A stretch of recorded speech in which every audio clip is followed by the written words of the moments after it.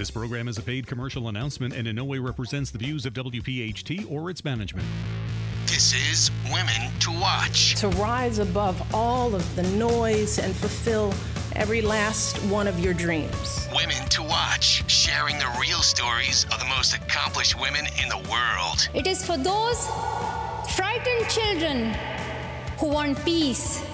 It is for those voiceless children who want change. Be inspired by women from across the globe who are encouraging more women to pursue their dreams. True philanthropy comes from living from the heart of yourself and giving what you have been given. Now, Women to Watch. Here's your host, Sue Rocco.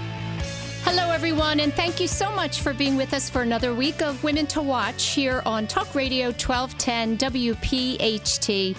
My name is Sue Rocco, and we have a great show for you today. My guest coming up is Christi Brown. She is the founder and CEO of iReportSource, which is a smart mobile workplace and safety platform.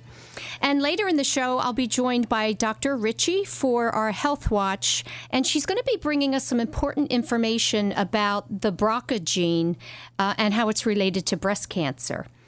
I want to give a quick thank you and shout out to Jefferson University Hospital and Baird Wealth Management for their sponsorship and support of Women to Watch and our mission. And be sure to visit us at womentowatch.net to see our lineup and check out the podcast if you happen to miss the live show. And you can find us at womentowatch.net. That's women, the number 2, watch.net, N-E-T. Christi, welcome to the show. Thanks for having me. It's wonderful to have you. You and I spoke a couple of months ago, I guess, and I was anxious to have you on the show and really have you share your entrepreneurial story with our listeners. It's a very interesting one. And just to give them a sense of your company, it's a digital platform, and it helps other companies improve their workers' compensation and safety process. Is that correct? Yeah, it's an archaic industry, actually, the employee health and safety with employers. The paper-driven, Excel, PDFs, and forms with pen and paper really hasn't evolved much over the years. And so I decided to create a platform that would allow employers to get off that paper and use mobility to do digital data collection. But then the platform allows them to manage the workflow in the background. So employee health and safety is full of compliance and regulation, and it's really costly from an insurance premium perspective. You think of all the things that are impacted when you go into an unsafe workplace, turnover and things like that. So giving them a platform to ensure that what should get done actually gets done really gives our employers some confidence and peace of mind because they now have metrics that matter in the moments that matter. So our platform is designed to help bring employees home safe at night. One of the things I love about your story, your personal story, and what led you to do this work was an experience your family had when you were young and your dad was involved in a workplace accident. Can you talk about that and really kind of share with the listeners how that left a mark on you? Yeah, for sure. So I feel like this is my calling in life to bring this platform to employers.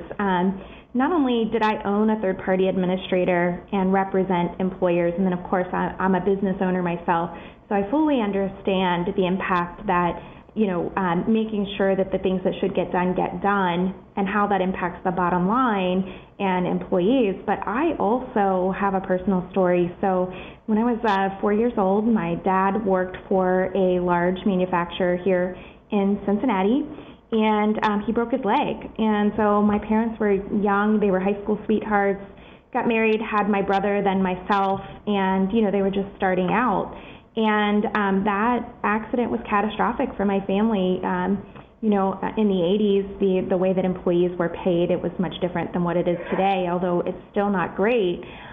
So it really set my family back financially, and I had to watch my parents struggle through that. So, not only does a claim impact employees physically, so my dad was on the couch for, 8 weeks and had to go to therapy and things like that, but also financially and emotionally. That impacted our entire family, so much so that we had to sell our house and move into another house and move school districts.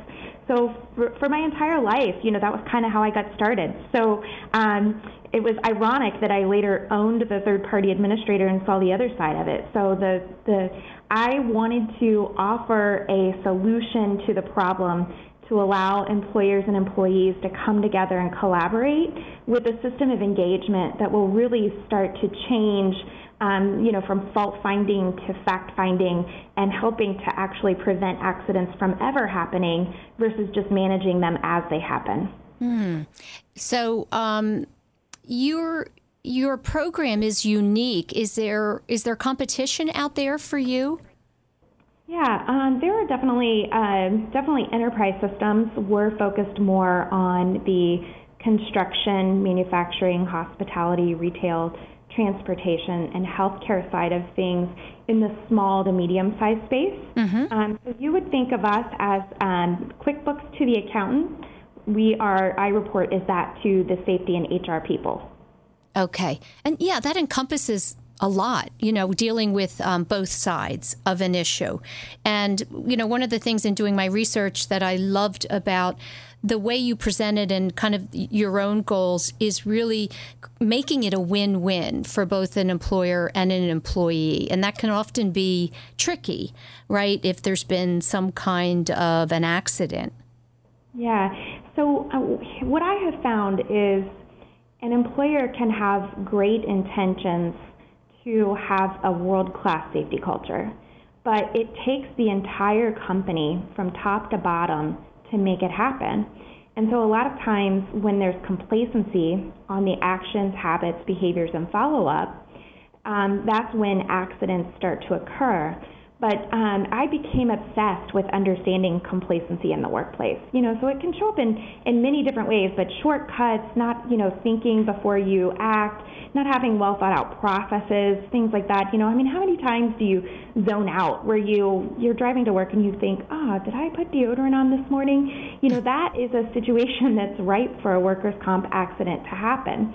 And so there are all these programs, we're in a well-documented industry where people say if you do these things, you collect data, leading and lagging indicator data, and you go through the process of investigating it, you do a root cause analysis, you have some corrective preventative actions and follow-up and closure, and then you should start to be able to prevent accidents from happening.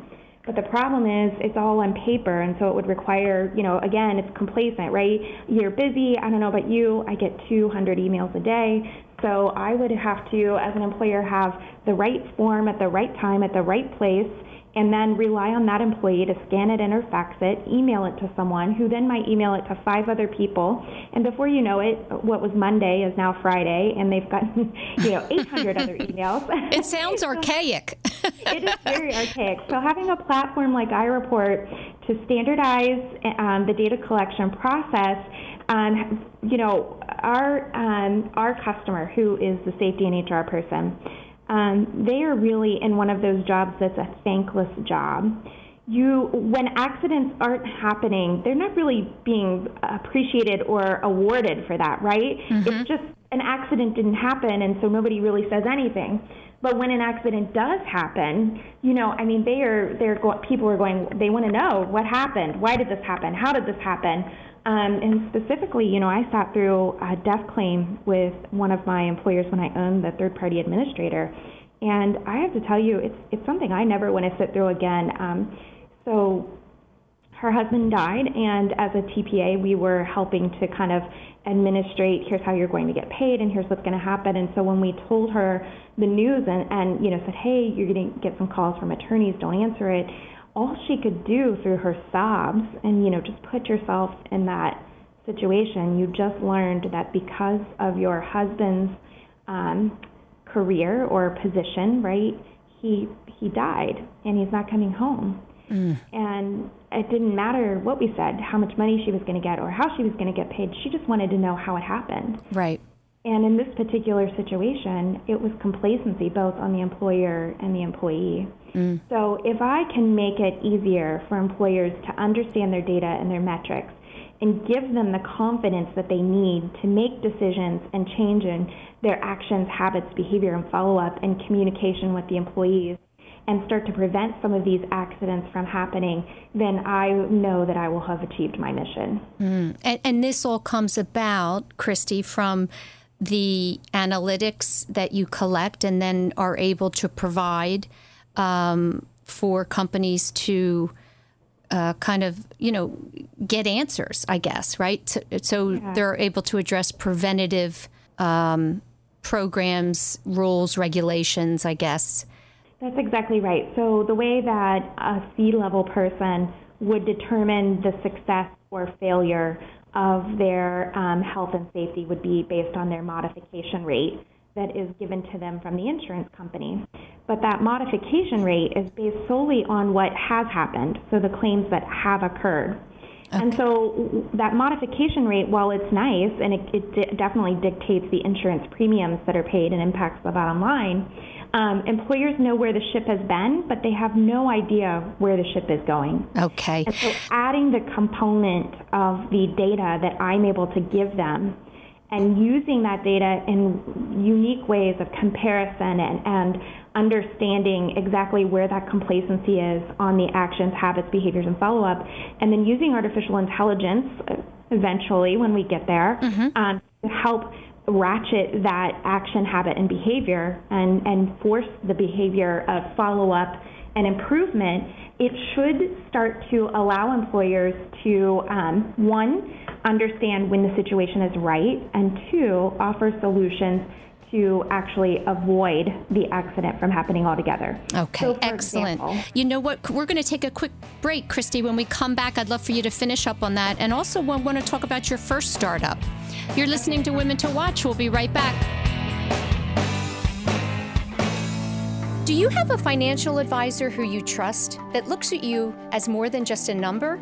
At the Foley-Hillsley Group, that person is Kristen Hillsley. Kristen's team has a different approach to managing your wealth called the Panorama Process. This unique process helps you obtain your financial goals easily because it's more than just investments, it's about you.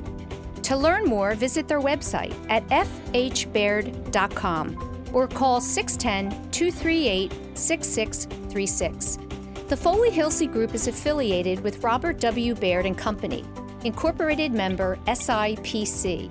Log on to fhbaird.com to learn more.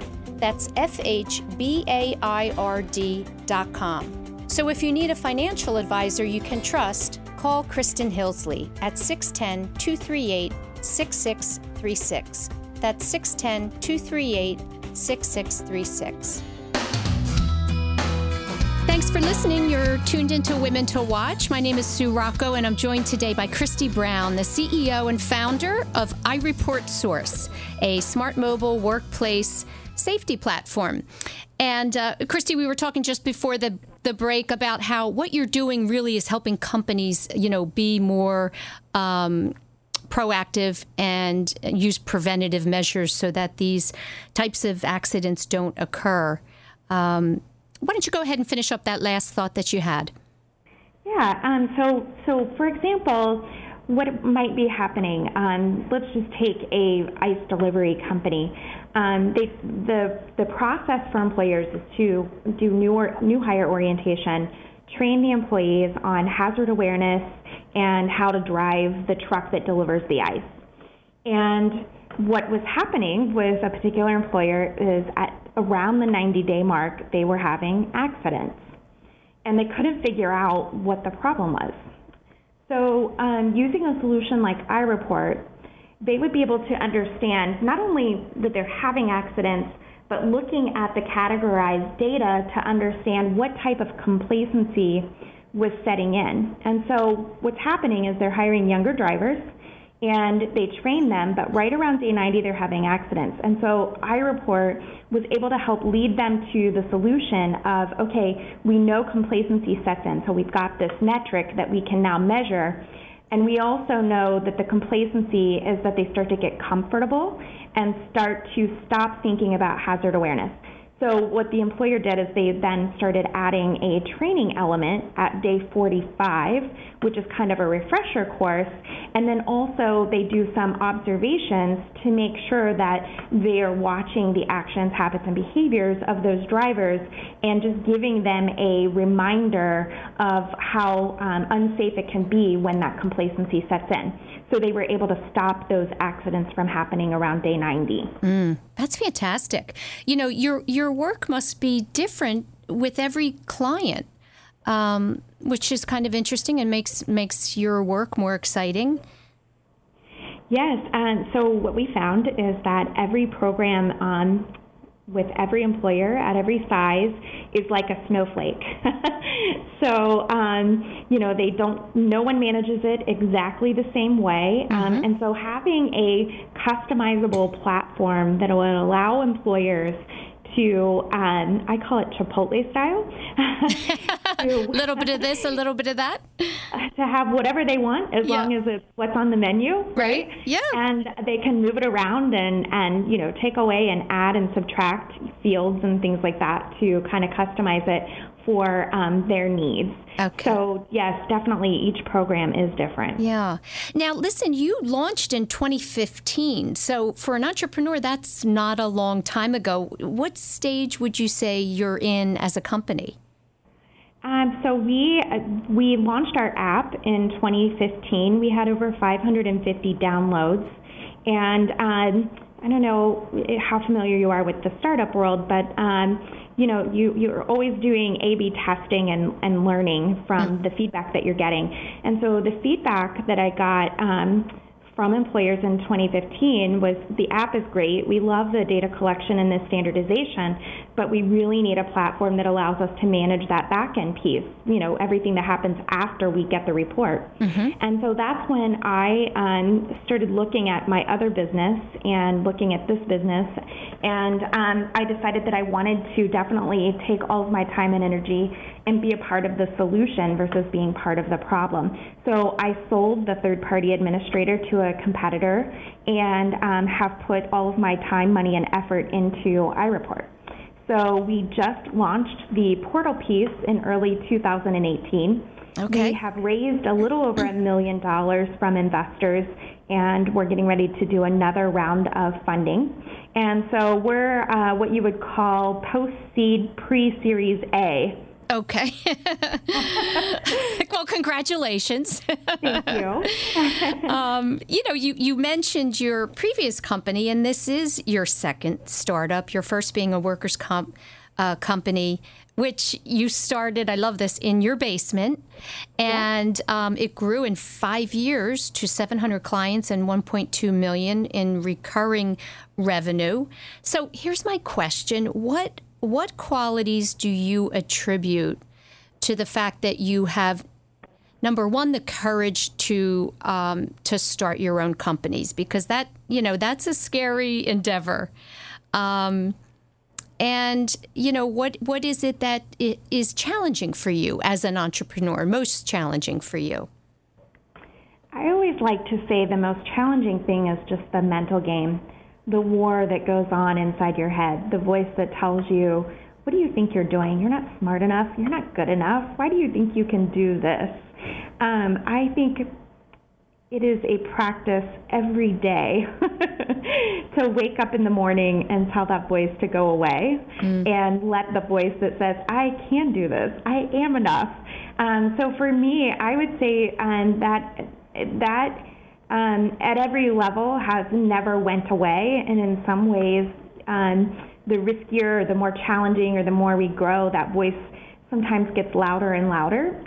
So I start my day, I wake up in the morning, and I start with journaling and reading to try to make sure that I get my mind right every single day so that I can spend the rest of the day knocking out the things that need to be done and not sitting in fear. Learning more to just embrace fear.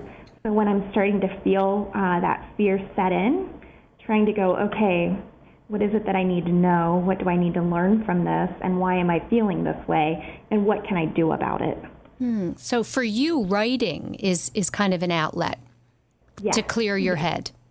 Yes, I really like to do stream of consciousness writing, where I start to kind of talk about where I'm at, always start with gratitude, all the things I'm thankful for, and then kind of get into, okay, here are some of my challenges and my struggles. And I usually find the more I write, the longer I write, the answers start to kind of come through the stream of consciousness. And so that's kind of where I come up with my game plan. All right, here's the worst thing that could go wrong, and here's how I'm going to do it, and this is how we're going to do it. So it's been really interesting over the last probably 7 or 8 years to go back and read those journals and kind of look for the patterns of where do I keep getting stuck and where do I need to work. Yeah. You might look back on these journals and there might be a book in there somewhere. That would be amazing. Do you have a mantra? Is there a mantra that you live by? I would say that my mantra is, with enough ignorance and confidence, you can achieve anything. And I don't mean ignorance from being stupid. I mean not knowing that you can't do something, right? Right. Kind of ignorance in the way of I can do anything and not really thinking about all the things that could go wrong, more all the things that could go right. Sometimes they call that naive. Yeah. But I think naive is a good thing as well. In the startup world, it definitely serves you well because, you need to be an outside-the-box thinker. You need to make connections that you wouldn't necessarily make. And when you know too much, sometimes you can hinder that innovation, right? And so you're right, that naivete is very important when you're doing something innovative. Right. Listen, we're going to take a break. When we come back, I want to talk to you about your experience at UpTech Ideas, the accelerator. I'm joined by Christi Brown, CEO and founder of iReportSource, and you're listening to Women to Watch. We'll be right back. Do you have a financial advisor who you trust that looks at you as more than just a number? At the Foley-Hillsley Group, that person is Kristen Hillsley. Kristen's team has a different approach to managing your wealth called the Panorama Process. This unique process helps you obtain your financial goals easily because it's more than just investments, it's about you. To learn more, visit their website at fhbaird.com or call 610-238-6636. The Foley-Hillsley Group is affiliated with Robert W. Baird & Company, incorporated member SIPC. Log on to fhbaird.com to learn more. That's fhbaird.com. So if you need a financial advisor you can trust, call Kristen Hillsley at 610-238-6636. That's 610-238-6636. Since 1858, Mount St. Joseph Academy has been educating girls to be leaders, founders, and independent thinkers. Students are taught to be collaborative, courageous, compassionate, confident, and spiritual. In this student-centered environment, the young women are transformed by recognizing their own potential and are encouraged to use it to make a difference in the world. To learn more about Mount St. Joseph Academy, go to www.msjacad.org or call 215-233-3177. That's msjacad.org or 215-233-3177. Welcome in. You're listening to another week of Women to Watch. My name is Sue Rocco, and I'm speaking with Christi Brown today. And Christi, one of the things you did as an entrepreneur, which I think is smart, is you attended an accelerator program. And first of all, I wonder, do you think it's necessary for all entrepreneurs to attend an accelerator program? The name of the one you went to was UpTech Ideas. Yeah. So for me, the other business that I owned was a services business. And as I started the journey trying to understand how to become a tech entrepreneur, there were a lot of things that I wasn't quite sure on, right? So how do you take this idea that's in your head, how you think it should work, and then make it come to fruition? You know, there's a lot of logistics that go on to make that happen. So as I owned the third-party administrator, I started to realize that I was self-funding the development at the time, and I started to realize, okay, to make this scale and grow, I'm going to need more money than what I have with the TPA. So I found a person here locally, which is an angel. It's Queen City Angels. His name was Scott Jacobs. And so I talked to him. I said, how do I go about raising money? You know, do I just find someone who's wealthy, who likes my idea, and they just give me money? Which is a dream for all entrepreneurs. Right? So he's like, no, absolutely not. That's not how it works. But we have a boot camp coming up. Come check out the boot camp. You'll learn everything you need to know. So I go to the boot camp, and I knew right away these are my people. It was at the boot camp mostly adults who I would say in the age range of 35 and older, probably more 40 and older, if I'm being honest. I'm 39. Okay. And all of these were people who had great careers, who were probably working in corporate America or owned a service company like me, who were trying to figure out how to take their idea and make it come to fruition. So that's where I learned about the accelerator, and I knew right away UpTech Ideas was for me. So they were looking for B2B data-driven companies to join their program. It was a 6-month program with a $50,000 investment. And what you were supposed to get at the end of it, what you were going to be able to understand and hopefully achieve being an investable company, so going on for further funding and having your MVP launched and having paying customers.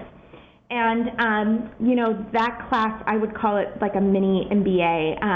It was more than I had ever hoped for. I learned all of the different facets that I wasn't quite sure about.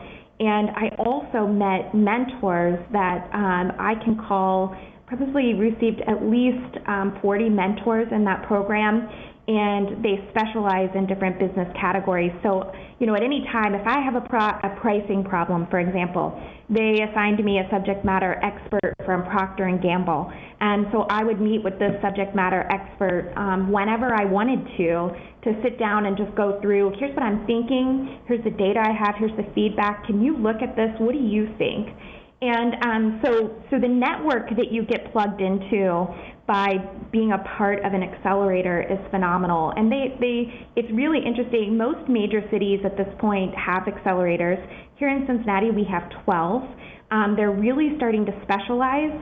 So I know that the UpTech program here in Cincinnati next is they've partnered with a local hospital, and they're looking for health tech. I think in Columbus, they're looking for insurtech companies. We have one called Hillman Accelerator, which is looking for people of color.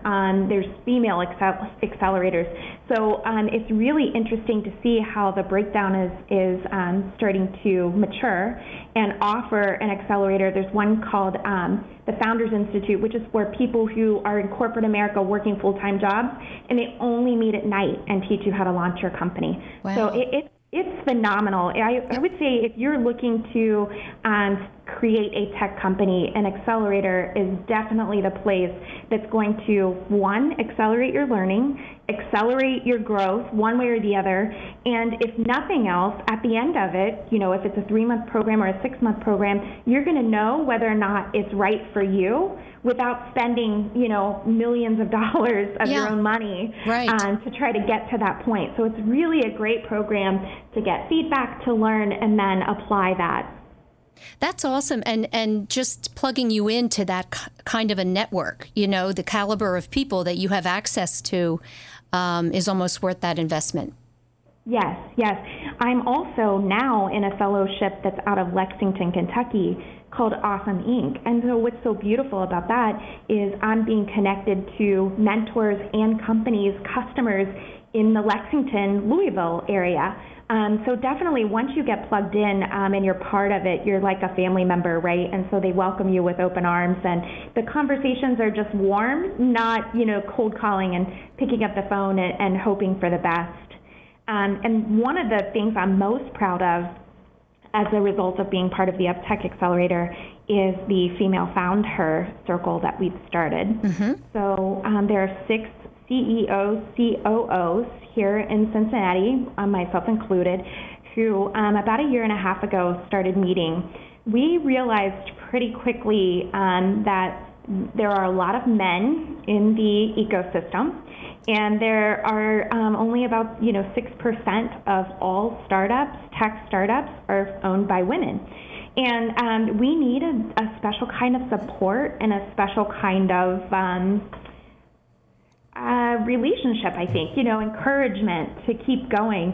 And so the 6 of us started getting together twice a month in the mornings before everybody else is out of bed. And so we get together and we discuss the situations that we might be facing, problems, business problems, investment problems, founder issues, pricing issues. And it has been probably one of the most special things that I've ever been a part of. It's kind of like having your own cheering section. And we really have worked to help lift each other up, make introductions, and we are looking to take this hopefully nationally, and start chapters in every city. We're looking for a specific type of person. We're looking for a heart-centered person who is a CEO or a COO who might be interested in meeting with a group of ladies similar to her who are going through those same challenges and struggles and looking for ways to navigate the path. So what we found is a lot of groups will I think even books are kind of written this way, like, here's how to avoid problems. And our position is more, things are going to go wrong.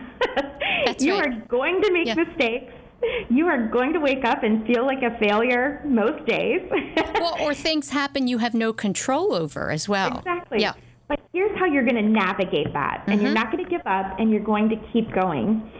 So through all of this, I've been privileged to sit on some panels at some of the local universities, and so we're really trying to understand the difference between the mindset of a female entrepreneur and the mindset of a male, and it really starts even back in grade school. So the way that we grade, we give A's, and A's mean that you did well. And a C means that you didn't do well, right?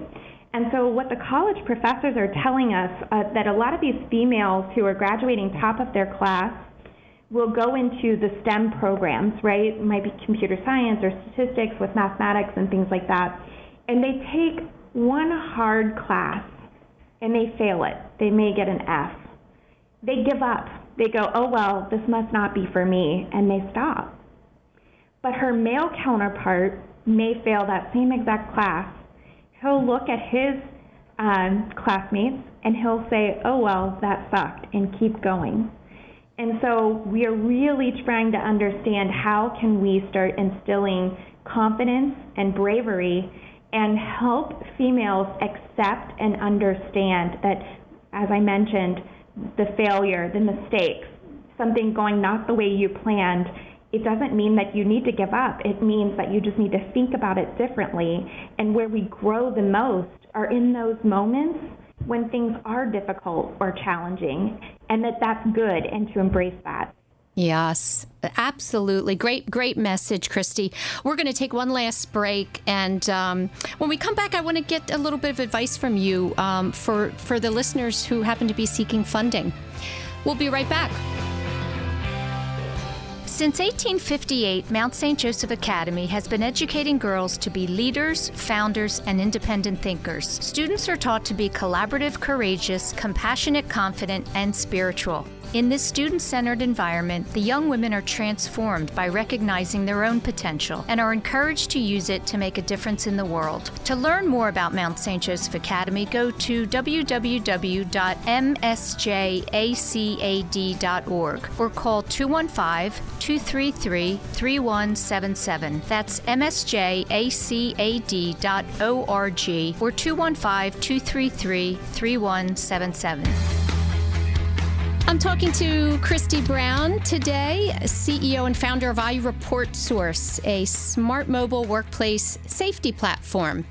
And, you know, Christi, one of the questions I had for you in thinking about the work that you do and just kind of who you are and what you're passionate about, would you say that you're really passionate about analytics and data and technology, or is it more about solving problems? Or perhaps it's a combination of both? Yeah, I think I would have to answer that by way of saying it's both. It's using analytics to solve problems. I always say that my brain thinks in terms of a spreadsheet, and I like to look at data and understand, again, the root cause. And I like to use that to improve. So yeah, I think my answer would be it's a little bit of both. It's one, having the data, right, and then two, using it to improve.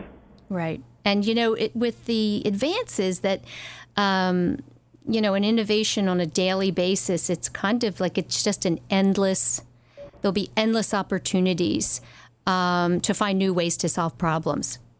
Yes, and I'm extremely interested in seeing where the future takes us with artificial intelligence and machine learning when used appropriately.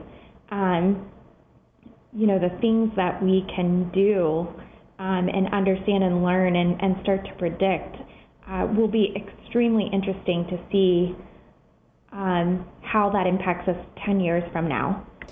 That's right. You know, recently I had a guest on the show, and her field is not only artificial intelligence, but really where are we going as a human race, right? How can we not lose ourselves in the robotics that are sure to come? It's a very interesting topic. Yeah, I just saw a special on, it was probably the History Channel, and it was kind of one of those things where they were projecting what it would be like with the robots in the future and how that might change things. And I think that there's good and bad, like you said. Mm-hmm. How do we make sure that we don't lose ourselves? You know, I think we're seeing a lot of maybe the ripple effect of technology on mental health in the schools today, mm-hmm. With the shootings and things like that. Mm-hmm. I think that there's a fine line of what we can do with the data and how we can use that. But I definitely also, my heart says that it's time that we need to really start paying attention to technology and how our children are using the technology, how frequent. Myself too, I don't know about you, but if I've had a hard day at work and I come home at night and I eat dinner and then I might sit down to watch TV and out comes my cell phone, right? And mm-hmm. the next thing you know, it's 30 minutes, 40 minutes, 50 minutes later. I think we definitely have to start becoming intentional and making sure that we kind of think through the long-term effects of how we plan to use data. That's right. Yeah, I love that word intentional, because I think when if you have your own business, then you are picking up that phone really just to keep up, so that you're not overwhelmed and backlogged with emails. But to be intentional about walking away from it, reminding yourself to do that, just makes you feel better, right, throughout the day, that it's not consuming you. Yeah, I actually have to be intentional of, hey, this weekend I'm going to shut my phone off and I'm not going to pick it up. But you're right, as a business owner, it's my job to stay ahead of the trends. It's my job to understand what all of my competitors might be doing or where the industry's headed. Mm-hmm. And unfortunately, you can only get some of that information by sitting down and going through LinkedIn and looking at the articles and reading things like that. So yeah, it's definitely, you have to, I think, plan ahead and give yourself a roadmap for this is when it's acceptable and this is when it's not. But one of the things that we really try to do in my house, at least, is to be intentional about dinner time. Put the phones down, let's sit down and talk and hear how your day went. And I really think that, families could at least make that a priority, that we might be able to start seeing a shift, I think, with the intentionality of where things are headed right now. Yeah, and I think we are. I think there's a lot more conversations around this. We just have a few seconds left, and I just want to give you an opportunity to leave our listeners with just one last bit of advice, particularly women who are about to take that leap of faith and start something new. Yes, so you can do it. For me, my faith has carried me a long way, but surrounding yourself with people who are going to encourage you and build you up. You may have to take some of those girlfriends that are normally the negative gossipers and put them on the back burner if you're thinking about doing something like this, because you definitely need to be able to jump off that cliff. It's when you're staring at the cliff, you want the person who's going to tell you to jump or push you or pack your parachute, not the person who's going to talk you down from the ledge. That's right. Keep it positive, right? That's right. Christi, thank you so much for taking time with us. I know how busy you are, and we appreciate your sharing your story. Thank you so much for having me. Have a great weekend. Women to watch. And now we're joined by our weekly health contributor, Dr. Marianne Ritchie. Welcome Hello, to the show. Thank you so much. Good to be here. We've discussed breast cancer this month. Now, the BRCA gene. Only about 5 to 10% of breast cancer cases have a gene mutation which we can identify. And the one we know most about is the BRCA gene, BRCA. They're the first two letters from breast and cancer, easy to remember. And it's actually, we all have the gene, but if the mutation is present, it bumps the risk for breast cancer. Now, why is this important? Because the average woman has a lifetime risk for breast cancer of about 10%. But if you have the mutation of the BRCA1 or BRCA2 gene, the risk can be as high as 70%. And the other worry is that the BRCA genes can be associated with other elevated cancer risks of the pancreas, melanoma, prostate, colon, uterus, stomach, and more. Tell me what would make a woman ask to be tested then? Yes, there are certain red flags that say this is a woman who should be tested. If breast cancer appears at an age younger than 50, if breast cancer is in both breasts, or if the woman has breast cancer along with ovarian cancer. In fact, there are national guidelines that direct us whom should be tested. As I mentioned, if the patient or if any women in the family on either side of the family have breast cancer before the age of 50, if the patient or if one side of your family has a member with breast and ovarian in the patient, or two people, one with breast, one with ovarian, if any of the patients or relatives have triple negative breast cancer, I've already mentioned the other cancers that might be noted in your family: prostate, melanoma, pancreas, stomach, even sarcoma. Women that have breast cancer in both sides, Ashkenazi Jewish women.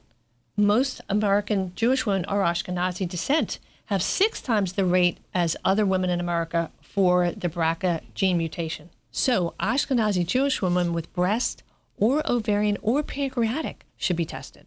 And finally, if any men in the family have breast cancer. So once again, know your family history, know the family history on both sides of your family. If you do need testing, it's so important to see a certified genetics counselor because the testing is specified for your story. In fact, in the past, BRCA gene testing has been available for several years, but it's become much more sophisticated. If you had a BRCA test that was negative prior to 2006, there are nuances now that might make your test positive. So talk to your doctor if you have any concerns. See a certified genetics counselor, because the way the tests are chosen and the results are interpreted could really make a big difference. And that's why you should call 1-800-JEFF-NOW and make an appointment to see Dr. Dan Silver, who is not only an oncologist and a geneticist, but we have a very deep bench of talent for genetics information. Terrific. Always good information. Dr. Ritchie, thank you so much for being here. Christine Flowers is coming up next. Have a great week, everyone. And thanks so much for tuning into the real story behind her title here on Talk Radio 1210 WPHT. This program is a paid commercial announcement and in no way represents the views of WPHT or its management.